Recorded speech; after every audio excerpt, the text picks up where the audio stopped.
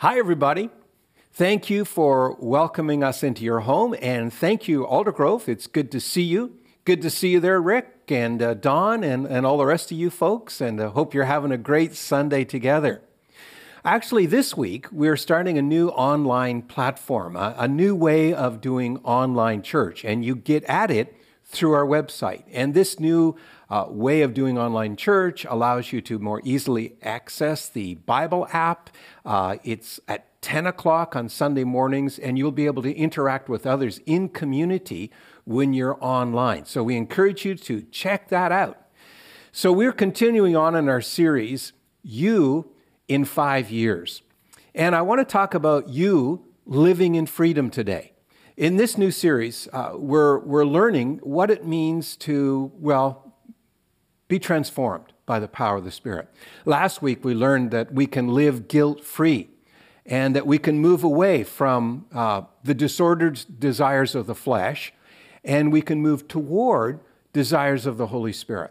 And we are changing from the inside out. And so this is what it means to be a follower of Jesus. It's to be transformed from the inside out.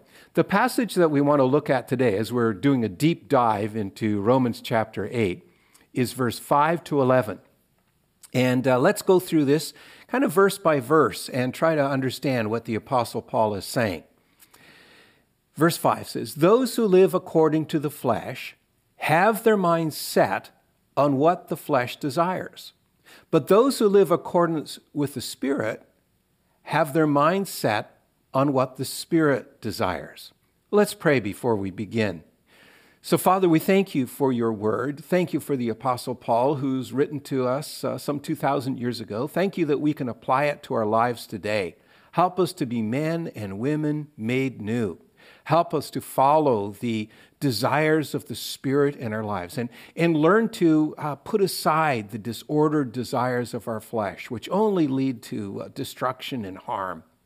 Lord, I thank you that your Holy Spirit is at work in us and that He is helping us to become more and more like Jesus. We thank you for that good work. We pray that we'd cooperate with it in every way. In your name, amen. So our passage is telling us that there are two kinds of people in the world. There are those who follow their disordered desires, and they have their minds set on them.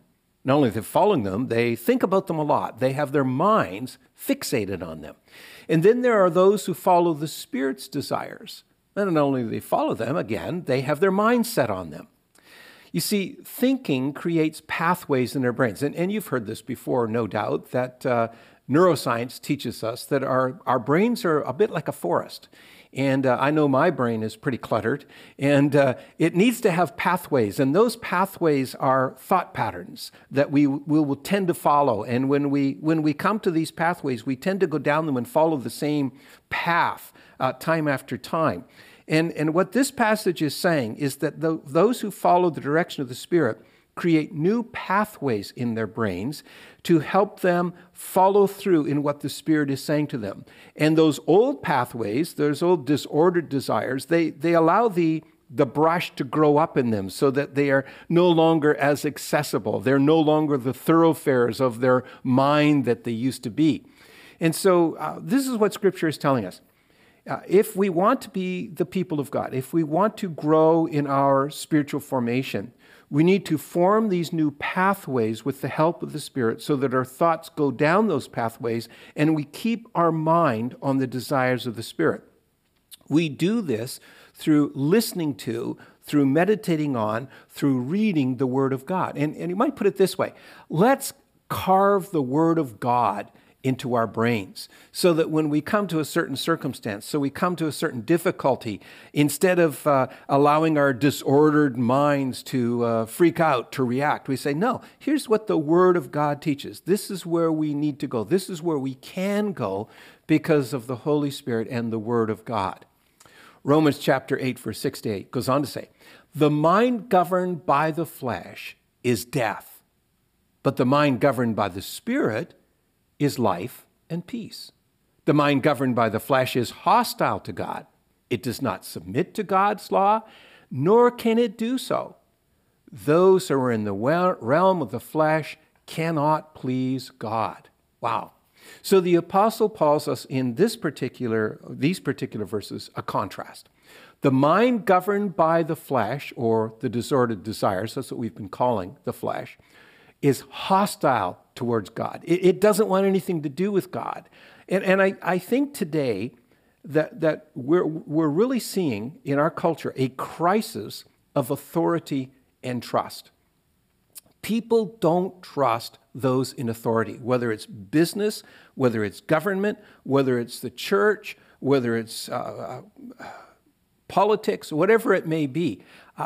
People are not very trusting these days of authority. And in particular, this has an effect on people's relationship with God, because God is seen as just another authority, and he cannot be or should not be trusted. They won't submit to God. And this is exactly what our text is saying. People won't submit to God. And in fact, not only won't they submit to God, they can't submit to God because they don't have the Holy Spirit's superintending presence in their lives to help them yield to the presence of Jesus and to do the things that Jesus encourages us to do. Fascinating. In his book, The Last Word, atheist philosopher Thomas Nagel talked about the fear of religion. In other words, the fear of authority. He says this: I speak from experience, being strongly subject to this fear myself. I want atheism to be true, and am made uneasy by the fact that some of the most intelligent and well-informed people I know are religious believers. It isn't just that I don't believe in God and naturally hope that I'm right in my belief. It's that I hope there is no God. I don't want there to be a God. I don't want the universe to be like that. In other words, what this atheist is saying is that not only does he not believe in God, he really hopes there is no God because he does not want to submit to any authority. I first discovered this when I was a university student and living in dorms and talking to my friends in dorms about God. And I found that I could convince them that God existed. I mean, it takes a lot of faith to be an atheist, to not believe in God, because all the evidence is out there. The heavens declare his glory, that there is a God. There are supernatural occurrences. There is, in fact, the creation of the world and all the rest. There's good evidence that God exists. But my friends would come to the point where they say, but I think you're right. I think there very well could be a God. But I choose not to believe. I choose not to become a follower because I know that if I believe in him, then it's going to make a difference in how I live my life. I would have to yield to his authority. I couldn't sleep with my girlfriend anymore. I realized that. I couldn't use drugs anymore. I couldn't go on the alcoholic binges every weekend that I'm used to doing. No, I don't want authority in my life. I want to do what I want to do. And this is really the current position of many people. Many people today are what we might call practical atheists. They may not articulate that they don't believe in God, but they act as if they don't believe in God. They act as if there is no authority over them. So the mind governed by the disordered desires cannot please God, it says. And this leads to death, permanent death. But the mind controlled by the Spirit, on the other hand, the contrast is it leads to life and peace. Now, I think we all know, and you've probably heard this before, and it's something that my wife as a music teacher would say, practice does not make perfect. Practice makes permanent. If you practice the wrong way, it doesn't make perfect at all. It just entrenches in you the bad habits. And this is exactly what this passage is saying.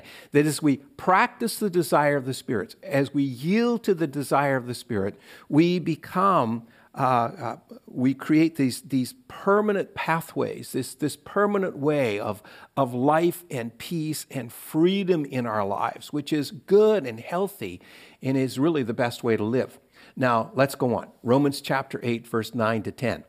You, however, are not in the realm of the flesh, but are in the realm of the Spirit, if indeed the Spirit of God lives in you. And if anyone does not have the Spirit of Christ, they did not belong to Christ.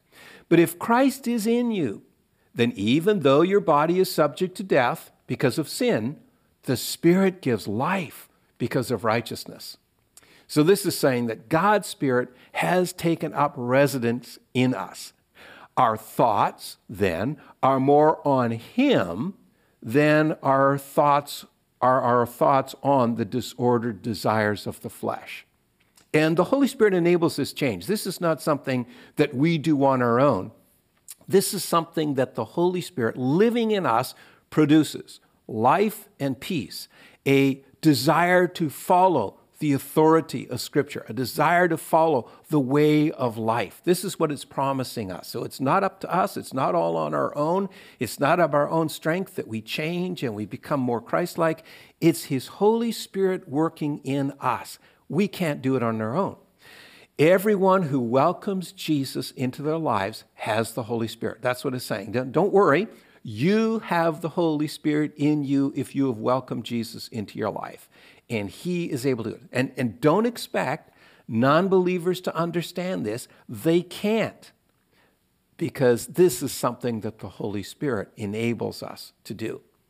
Well, since Christ is in us, though we still suffer the limitations of sin, and he's talking here about physical death and about the temptations that we face, although we still suffer limitations because we live in the flesh, we live in our physical bodies, that's what he means, we enjoy the life-giving Spirit of Jesus. And this leads us to a life of love, of supernatural interventions in our lives as we follow the leading of the Spirit, as we allow those new pathways to form, as we meditate upon the Word of God, as we endeavor to put the Word of God into our lives and into our hearts and into our brains.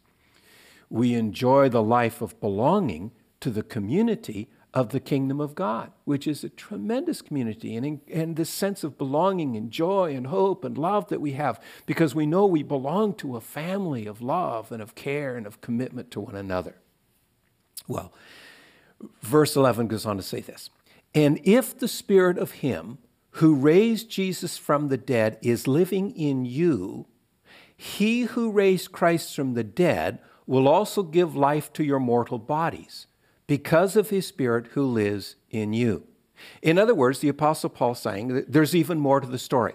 Not only is the Holy Spirit in you, taking you from deadness to life, taking you from living after the disordered desires of the flesh to living a life of life and peace and freedom. Not only is that all happening internally in your life as you are a follower of Jesus, to top it off, since the Spirit of Jesus lives in us, God will raise our bodies from the grave.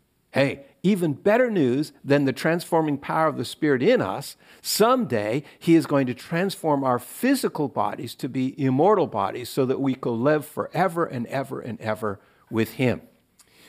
So, if the Spirit of Jesus lives in us, and He does, then we are truly free. Free from the tyranny of our disordered desires. Remember, the Holy Spirit frees us from that tyranny. Freedom to follow the leading of the Spirit. Freedom to live the very best kind of life. And freedom to live again. You know, it's tremendously freeing to know that this physical life is not the only life that we'll have. That we will live eternally with Jesus. And when we know that, when that gets into our heart of hearts, when that becomes a pathway in our brain that we go down whenever we feel afraid, or whenever we feel perhaps as if we've missed out on something, or perhaps because we're feeling like we're struggling with some issue, if that becomes a pathway that our brains go down and say, hey, no, this is not all there is to it. There's more life to come. I'm looking for my eternal future with Jesus, right? That makes all the difference in the world. It really frees us to believe, to understand, and to have in mind that we will live again. Let's pray. So, Father, thank you for your word. Thank you for these promises in this text that your Holy Spirit is at work in us. making us free, bringing us to life and peace, moving us away from the disordered desires of our fleshly natures, from our human condition, and moving us towards being more and more like Jesus, a life of peace and joy and love, and a life in community, a life that begins to think in ways that the Holy Spirit will help us to think so that we can truly be free, that we can truly be the kind of people who reflect the life of Jesus Christ. Thank you for that, Lord. I pray for those who might be listening to me who've never made that decision to ask Jesus into their life, who don't really understand what we're talking about. Lord, I pray that they would welcome Jesus today into their lives. And for the rest of us, Lord, I pray that we would learn to allow your Holy Spirit and allow your word to create new ways of thinking so that we are not stuck in old patterns of unhelpful behavior and thought. In your name we pray, for your honor and glory. Amen. The question of the day is this: what is your plan to allow the Word of God to carve pathways in your brain? What's your plan? How do you intend to do that? How do you get more of the Word in you? Would you think about that? Would you make a commitment to that in the next few minutes as you listen to some music? And I'll come back with a concluding comment. Dr. Wilder Penfield, a number of years ago, discovered while doing open brain surgery. So they take the lid of the brain off and he's working on someone's brain. And actually they're awake while he's doing this. They're feeling no pain because they've anesthetized their brain or their skull. And actually the brain itself does not have any nerve cells for feeling. And so they're operating on someone's brain and they're awake. And he found that when he touched certain parts of the cortex of the brain, people were having flashbacks to memories they had even from their childhood. And they remembered certain sights and certain smells and certain sounds and certain memories that maybe hadn't been present or really in their short-term memory, but it just came so vividly to them. And they would tell them about what they were seeing or hearing in tremendous detail. And so what scientists and neuroscientists discovered is that everything that we experience, that all our memories are stored in our brains, but not all of them are available for immediate recall. Many of them just fade into our subconscious, and unless they're touched with a probe, an electric probe, they don't really spark to life. We're not really remembering them. In fact, what the neuroscientists say is that only about 3% of our memories are actually available for recall. Only about 3%. Oh, that's probably a good thing. Otherwise, our brains would become very cluttered. Well, how do we make sure that the Spirit's desires don't fade into subconscious? How do we make sure that the Scripture that we read, that the teaching of Jesus, that the call to be a follower of Jesus doesn't simply just fade into our subconscious? And how do we make sure it's front and center in our minds? Well, I think the key is simple. It's review and repetition. Of course, you've probably learned this about your memory, that if you want to remember something, you need to review it and repeat it regularly. In fact, most of us have problems remembering people's names. And you know when you forget someone's name when they introduce them to you? Almost immediately after they introduce themselves. You won't recall their names. And so the way to remember people's names is to repeat their name and review it almost immediately after they introduce themselves. So say, hey, John. They say, hi, how are you? My name is John. And then if you respond by saying, hi, John, it's good to meet you, it's more opportunity for your brain to remember. And then a minute later in the conversation, use their name again because you'll remember it a minute later. And then maybe 5 minutes later, maybe after the conversation, say, yeah, that was John that I was talking to. And then a half hour later, you say, who was that person? It was John. You'll remember it. And so here's the key to allowing the Holy Spirit to help us to create new pathways, new ways of thinking so that we move away from the disordered desires and we move towards the desires of the Spirit is review and repetition. The Word of God. How are we going to do that? We need to read, we need to review, we need to think about these things. Remember, it says that when the Holy Spirit is in us, He will cause us to set our minds on the things of the Spirit. He will cause us to want to think about them. When we think about them, they come available in the part of our brains that we easily recall, and we begin to live as Jesus would have us to live.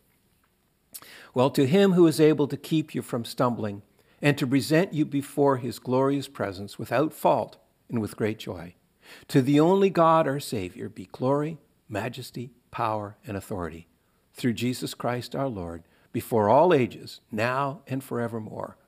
Amen. God bless you. Have a great week.